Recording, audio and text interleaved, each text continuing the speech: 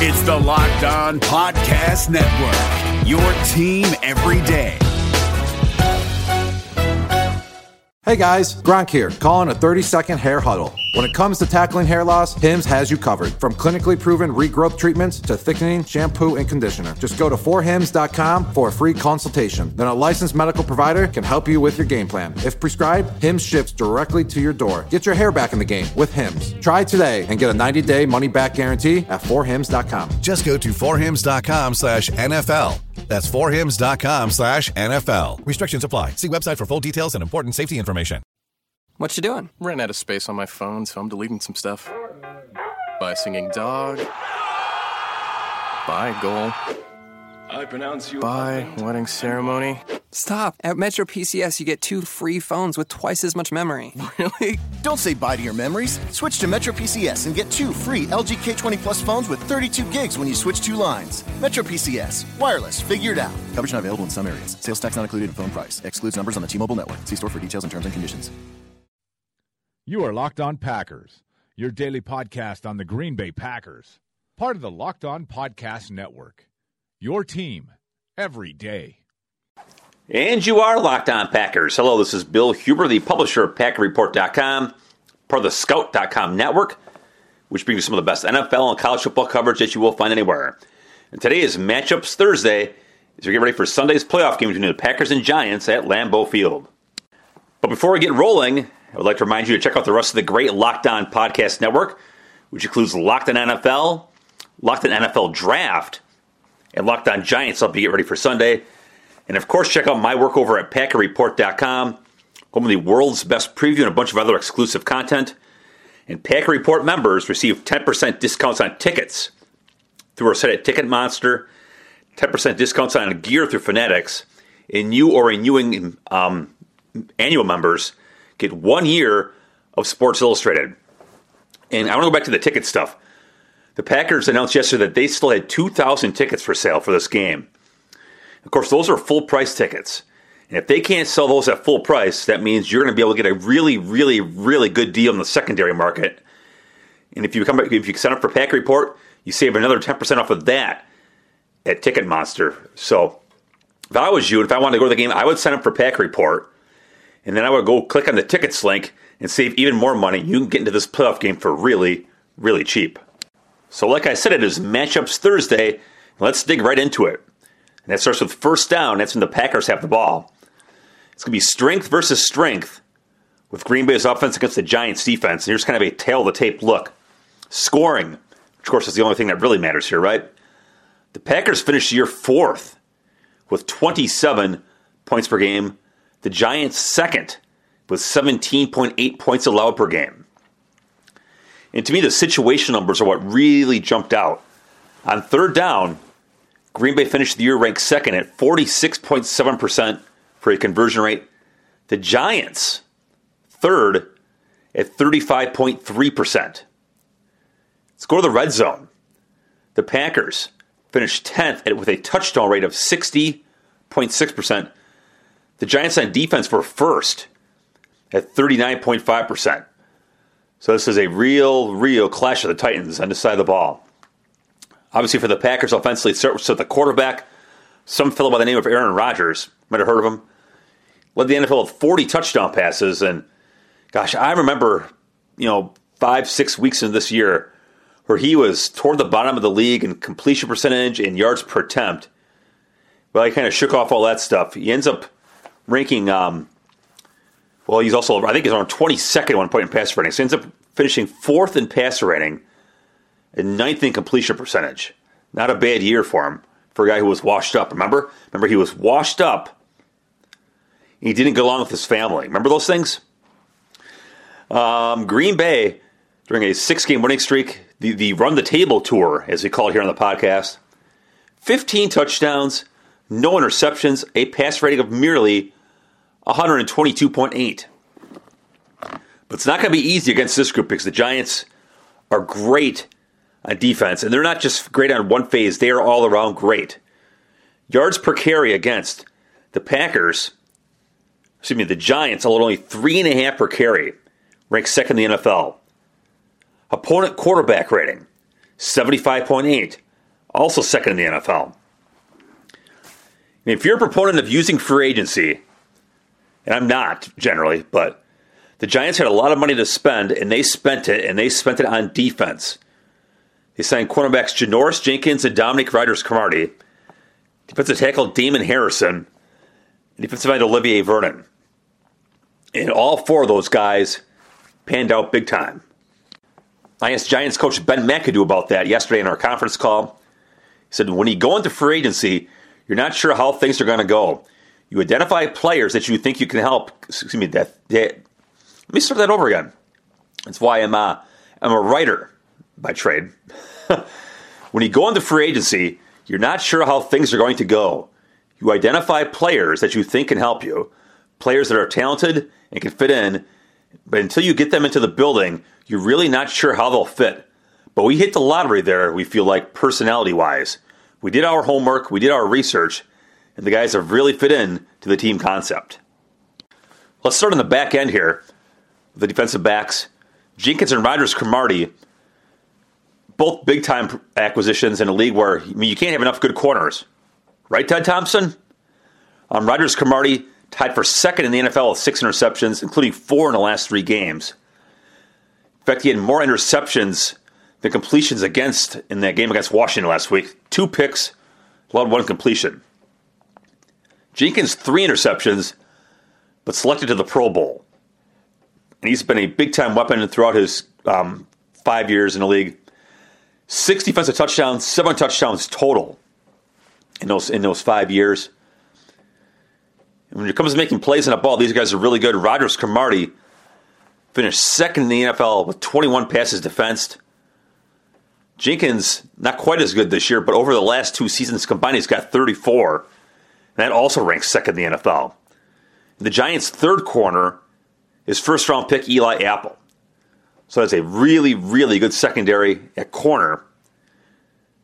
At safety, it's Landon Collins, a second-year player who will join Packers safety and former Alabama teammate Clinton Dix in the Pro Bowl. Great year by Collins. 117 tackles, leads the team. 5 interceptions, second among safeties, and 4 sacks. And he was the only player in the league with 5+ interceptions and 4+ sacks.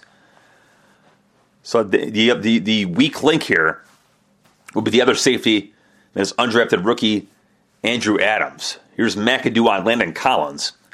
Landon's been a very productive player for us. He's always around the football. He's not afraid to get his pants, get his jersey dirty. From there, it's the pass rush. I mean, it's stuff all goes hand in hand. If you're going to, pass defense relies on pass rush and coverage, and they've got that on the edge. The aforementioned Olivier Vernon, 8.5 sacks, leads the team. Veteran Jason Pierre-Paul, who missed the last 4 games by injury and did not practice on Wednesday with a core muscle injury, whatever that is, chipped in 7 sacks. The other linebacker, the other leading tackler here, is former Wisconsin linebacker Jonathan Casillas. He was a free agent pickup in 2015. And the other starting linebacker is Calvin Shepard, who was an unrestricted free agent in 2016. So look, the Giants signed 5 starters on defense. It's a lot of money shelled out, and it is definitely paid off for him. I mean, look how good Damon Harrison is. He's third on the team with 86 tackles. I mean, that's almost an unheard of number for a defensive tackle, especially a guy who's not really an every down player. I mean, he's in there to take up, to stop the run. So he's been really good. I probably told you this story about Harrison back before the Week 5 matchup, but I'll tell it again. Harrison played at William Penn, who you probably it's a NAIA school, I believe, in Iowa. But during the draft process, I do a story called Pro Day Tour, and it chronicles where the Packers scouts have gone on a daily basis and who they might be looking at. I think it might have been Northern Iowa had their Pro Day. And I emailed Northern Iowa, and they said, yeah, Packers have someone there. And I just asked, who? Ted Thompson. Oh, well, that's interesting. So I start scurrying around. I think it was Northern Iowa. Maybe it's Iowa State. Well, either way, I start checking with the prospects who played at that school, just to see how they did, because I figured, well, Ted's there. That's probably pretty noteworthy. And I got a hold of an agent for one of the players at, God, maybe it was Iowa State. Well, we're going to say Iowa State for the rest of this conversation. I got a hold of one of the agents for a player at Iowa State and said, hey, how did your guy do? He filled me in. He says, I'll tell you what, though, Bill. Ted was there to see Damon Harrison. Of course, I have no idea who Damon Harrison is because he plays at William Penn. Not exactly on my scouting radar. So then, like the day later, or maybe it was later that day, it comes out that Jeff Saturday came to town, and he had his free agent visit with the Packers. So on the day that Jeff Saturday went to go visit Green Bay and eventually sign with the Packers, obviously, to be their starting center, Ted Thompson was scouting Damon Harrison. And that tells you all you need to know about Ted Thompson's love affair with free agency. In other words, he has no interest, and he'd rather go scout an NAIA college prospect. And, of course, Harrison turned out to be a great player, and Ted Thompson probably turned out to be right by taking the day to go scout him. But I will always remember that story as long as Thompson is the GM of this team. And the other defensive tackle is Jonathan Hankins, a second-round pick from a couple years ago. So, look, this team has put a lot of resources in the draft and especially free agency, and has shown up with a terrific defense. Here's quarterback Aaron Rodgers on that group. It starts up front. They've got a good front. They stop the run really well. They've got two space fillers up front. With that, he's talking about Harrison and Hankins. Obviously, Olivier is a premier pass rusher. They've got as good a secondary as they're going to see in the league with those corners. Really, three guys that can really cover. Landon Collins makes a lot of plays. They're very opportunistic in the secondary. And that's the challenge for Green Bay, who has run the ball sporadically with Ty Montgomery, but has been absolutely amazing throwing the football.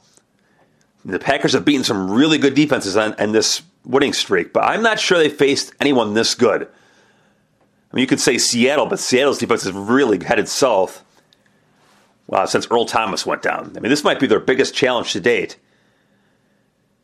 Does it matter, though? As good as Rodgers is right now, can anybody stop him? What a fascinating question, and it's really going to be the definer of who wins this game on Sunday. Can Aaron Rodgers light these guys up like he's lit everybody else up, or did the Giants have the horsepower with those cover guys to shut down Green Bay's weapons and then have the pass rush to maybe keep him in the pocket and take away what Rodgers has been doing so well of late, and that is moving around the pocket, getting out of the pocket when needed to make plays. Is democracy in danger or decline? Condoleezza Rice, William Galston, and Carlos Gutierrez and others take on this question in the fall edition of The Catalyst, a journal of ideas from the Bush Institute. Surveys show Americans place less trust in institutions like the media and business. Others contend America has faced far more challenging periods and emerged strong. Leading policymakers, Bush Institute experts, and respected journalists take on this debate. Read about it at bushcenter.org/catalyst. All right, second down. That's the Giants' offense against Green Bay's defense. And if the other side of the coin was strength versus strength, this is kind of below average to below average. We'll be kind here to Green Bay's defense and the Giants' offense, for that matter. The Giants have scored less than 20 points in each of their last 5 games. The last time they topped 20 against Cleveland, November 27th. I mean, that barely counts, right? I mean, if you can score 27 points against the Browns, I mean, that's like scoring 10 against anybody else. So the Giants enter this game ranked 26th with 19.4 points per game. Green Bay's defense, of course, not very good. 21st with 24.3 points per game. The matchup, of course, to watch here, Eli Manning against Green Bay's secondary. Manning turned 36 on Tuesday, and we had Manning on our conference call yesterday. And in light of the Giants, Odell Beckham and some of the receivers going to Miami to celebrate a victory, I asked Eli Manning if he went to Miami to celebrate his 36th birthday on Tuesday. He laughed and said no, he had a nice cake that made by his family. But obviously, everybody in the world knows this. Eli Manning's big game history, 2 Super Bowls. Those mean in those 2 runs, the Giants won 8-0. 15 touchdowns, 2 picks by Manning in those 2 playoff runs. This season, he just hasn't been that kind of player. He's 13th in the league with 4,000 passing yards. And he completed a career best 63% of his passes, but finished 22nd with an 86.0 pass rating, 16 interceptions, a number surpassed by only 3 quarterbacks. So he's not all that accurate, and he's mistake prone. And I hit on this briefly yesterday. I don't think he has any interest at all at his age in getting hit. And if you get some rush on him, I think he'll throw it away. He'll rush the pass. One play against the Redskins, there was a guy coming up the middle. And he just hit the ground. I mean, he just took a dive so he wouldn't get hit. Now the question is, will Manning play tougher, so to speak, with what's on the line? And will Manning's focus get honed in, and will he become playoff Eli, as they call him in New York? Giants have 2 great receivers here. One, Odell Beckham Jr., the other, rookie Sterling Shepard. Beckham is Beckham, right? 101 catches, 1,367 yards, 10 touchdowns.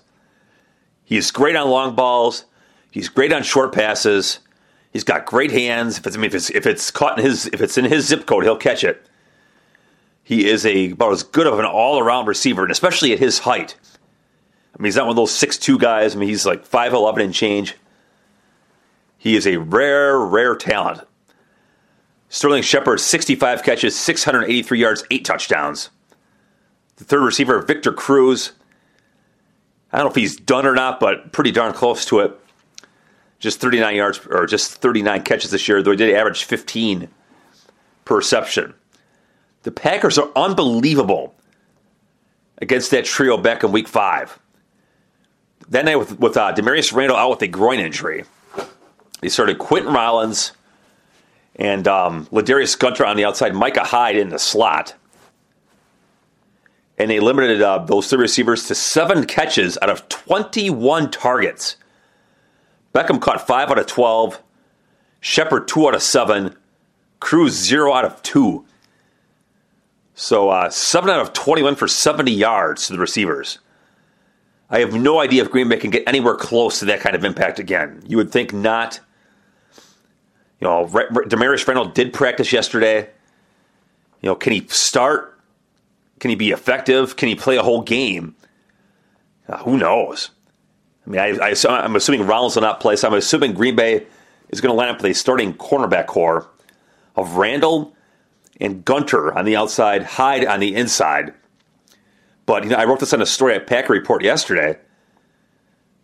Randall, since he's come back from that injury, he's played about 3/4 of the snaps in those 6 games. He's dropped out of a couple games. He's had shoulder issues. He's got the knee problem now. It's been a bad year. So I don't know how much you can count on him. And if that's the case, what the hell is plan B, right? Are you going to go back to what you did against Detroit with Morgan Burnett in the slot?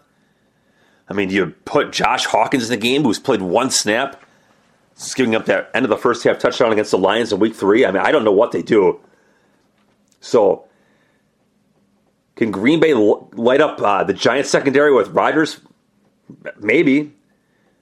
Can Eli Manning, who's been inconsistent at best this year and the offense has stunk, can he light up the Packers defense?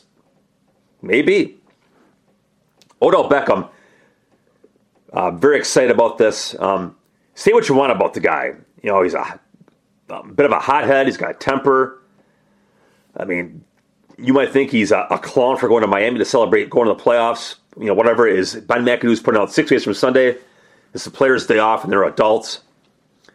But say what you want about the guy. He cares. I mean, I just reading the comments from New York yesterday. I mean, here's a guy. I mean, he really, really cares about this. And I thought this is one of the more interesting quotes here.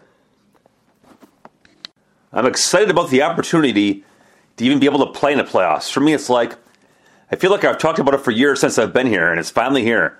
It's not really here until Sunday, I think, or even when we take off to go to Green Bay, and it all will kind of settle in. I'm just trying to hold it all together And I just don't know where I'm going to be at. And I'm going to be very amped up and very excited. So which begs the question here. Is Odell Beckham going to be at his best? Is he going to have one of those legendary performances like he's been talking about? Or is he going to be a bit overexcited and maybe get off to a slow start? I think if you're Green Bay, you're certainly hoping for the latter there. The Giants' running game has been feeble at best. At the end of this game, they finished the year ranked toward the bottom with 88.3 rushing yards and 3.55 yards per attempt. But rookie Paul Perkins had a 100-yard game against the Redskins last week. I mentioned this in the podcast the other day. I really liked him coming out of UCLA. At 5'10", 208, not a power runner, but an elusive runner. This guy's going to make some people miss. A guy who's really going to catch the ball. Here's Eli Manning on him from our conference call yesterday. Paul's done a good job just running the ball, making some defenders miss, turning some 3 or 4 yard gains into 20 and 30 yard gains. He's got a little burst of speed, and he can make some big plays for us. Green Bay's got to win in the trenches, though, and it's been a while since Green Bay is really dominating a running attack. So they've got to slow down that group, for one, and then they got to get after Manning. The offensive tackles are left tackle Eric Flowers, a huge, huge man. A right tackle Bobby Hart, also a huge, huge man. If Hart can't play, it'll be Marshall Newhouse, who we all know and love from his days in Green Bay. But, one of the keys for Green Bay against Manning in Week 5 was how the Packers' edge rushers just stormed through that line. Eric Flowers is a big man, like I said. So is Hart. Susceptible to speed, susceptible to guys who can play by getting low and winning the leverage battle. So Green Bay's got to win that matchup. Third down, and it is a look at the special teams. The Giants' fourth Pro Bowler is Dwayne Harris, and he's their the NFC special teams guy. In his previous 4 years, he had 4 touchdowns on returns. None this year. 24.2 yards per kickoff return, really good. 5.9 yards per punt return, not good at all. Kicking game should be a really good battle here. The Giants signed Robbie Gould, the former Bear, at midseason, and he's 10 for 10 on field goals this year. His long is 47. It'll be interesting to see what his distance is. He is second all-time in field goal accuracy from 50+. He's made like 76% in his career, but hasn't shredded any this year. The punter Brad Wing, a 46.2 yard average with a 40.9 net. He was the NFC Special Teams Player of the Week in Week 14 and 15. A real strong-legged weapon there. For Green Bay, kicker Mason Crosby is on a NFL record streak of 20 consecutive postseason field goals. And punter Jake Shum's net average of 39.1, second best in team history. Only 16 of his 56 punts have been returned this year.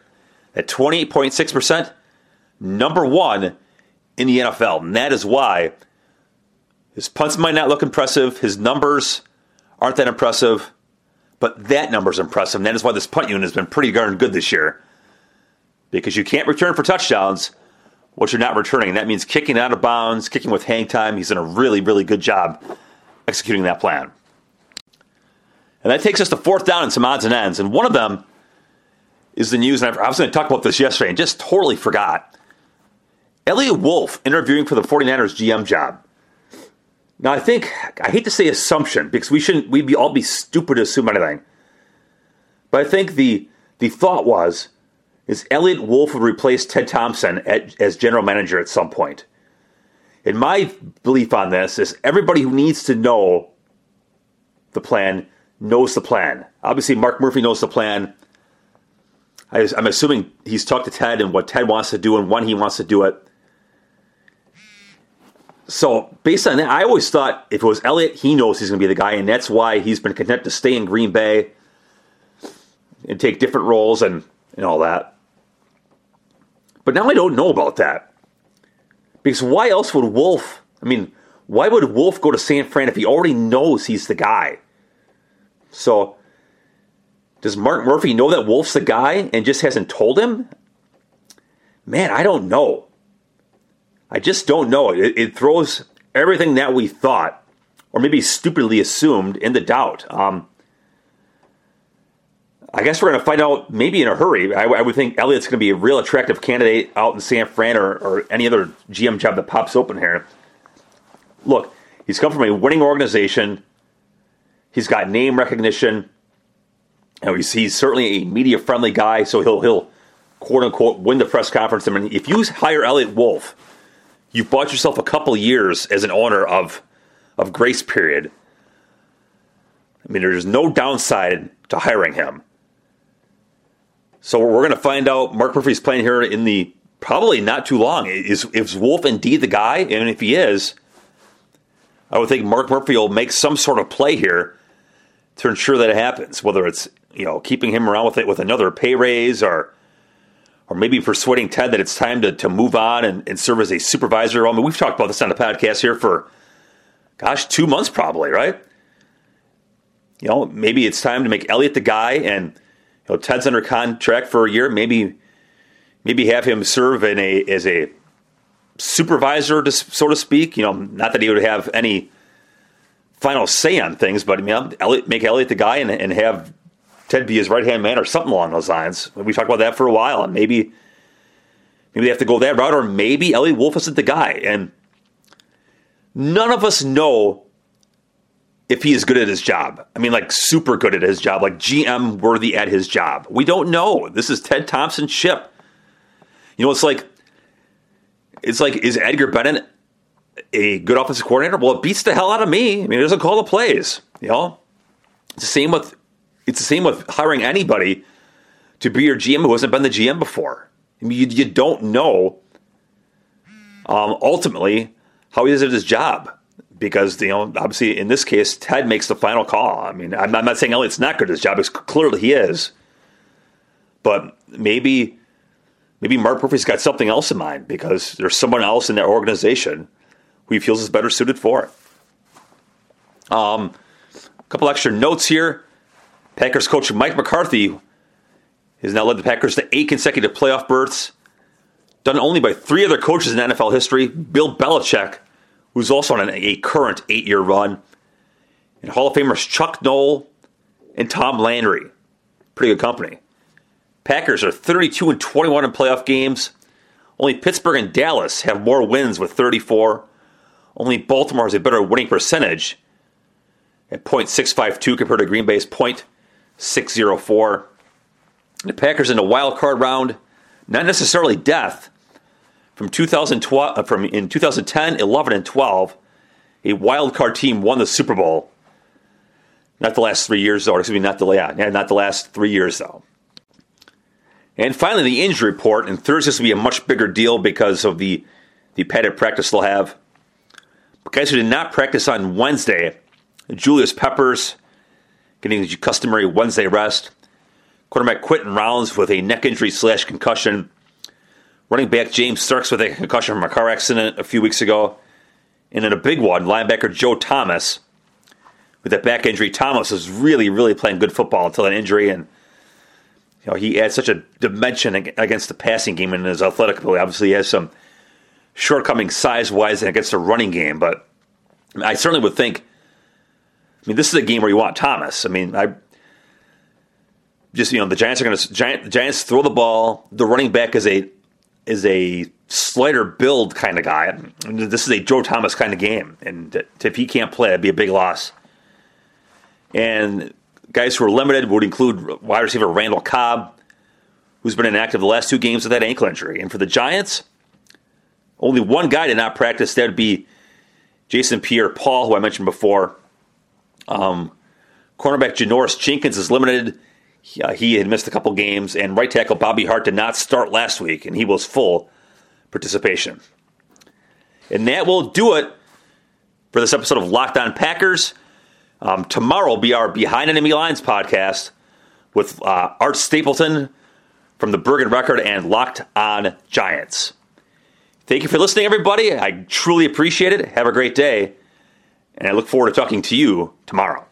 Is democracy in danger or decline? Condoleezza Rice, William Galston, and Carlos Gutierrez and others take on this question in the fall edition of The Catalyst, a journal of ideas from the Bush Institute. Surveys show Americans place less trust in institutions like the media and business. Others contend America has faced far more challenging periods and emerged strong. Leading policymakers, Bush Institute experts, and respected journalists take on this debate. Read about it at bushcenter.org/catalyst.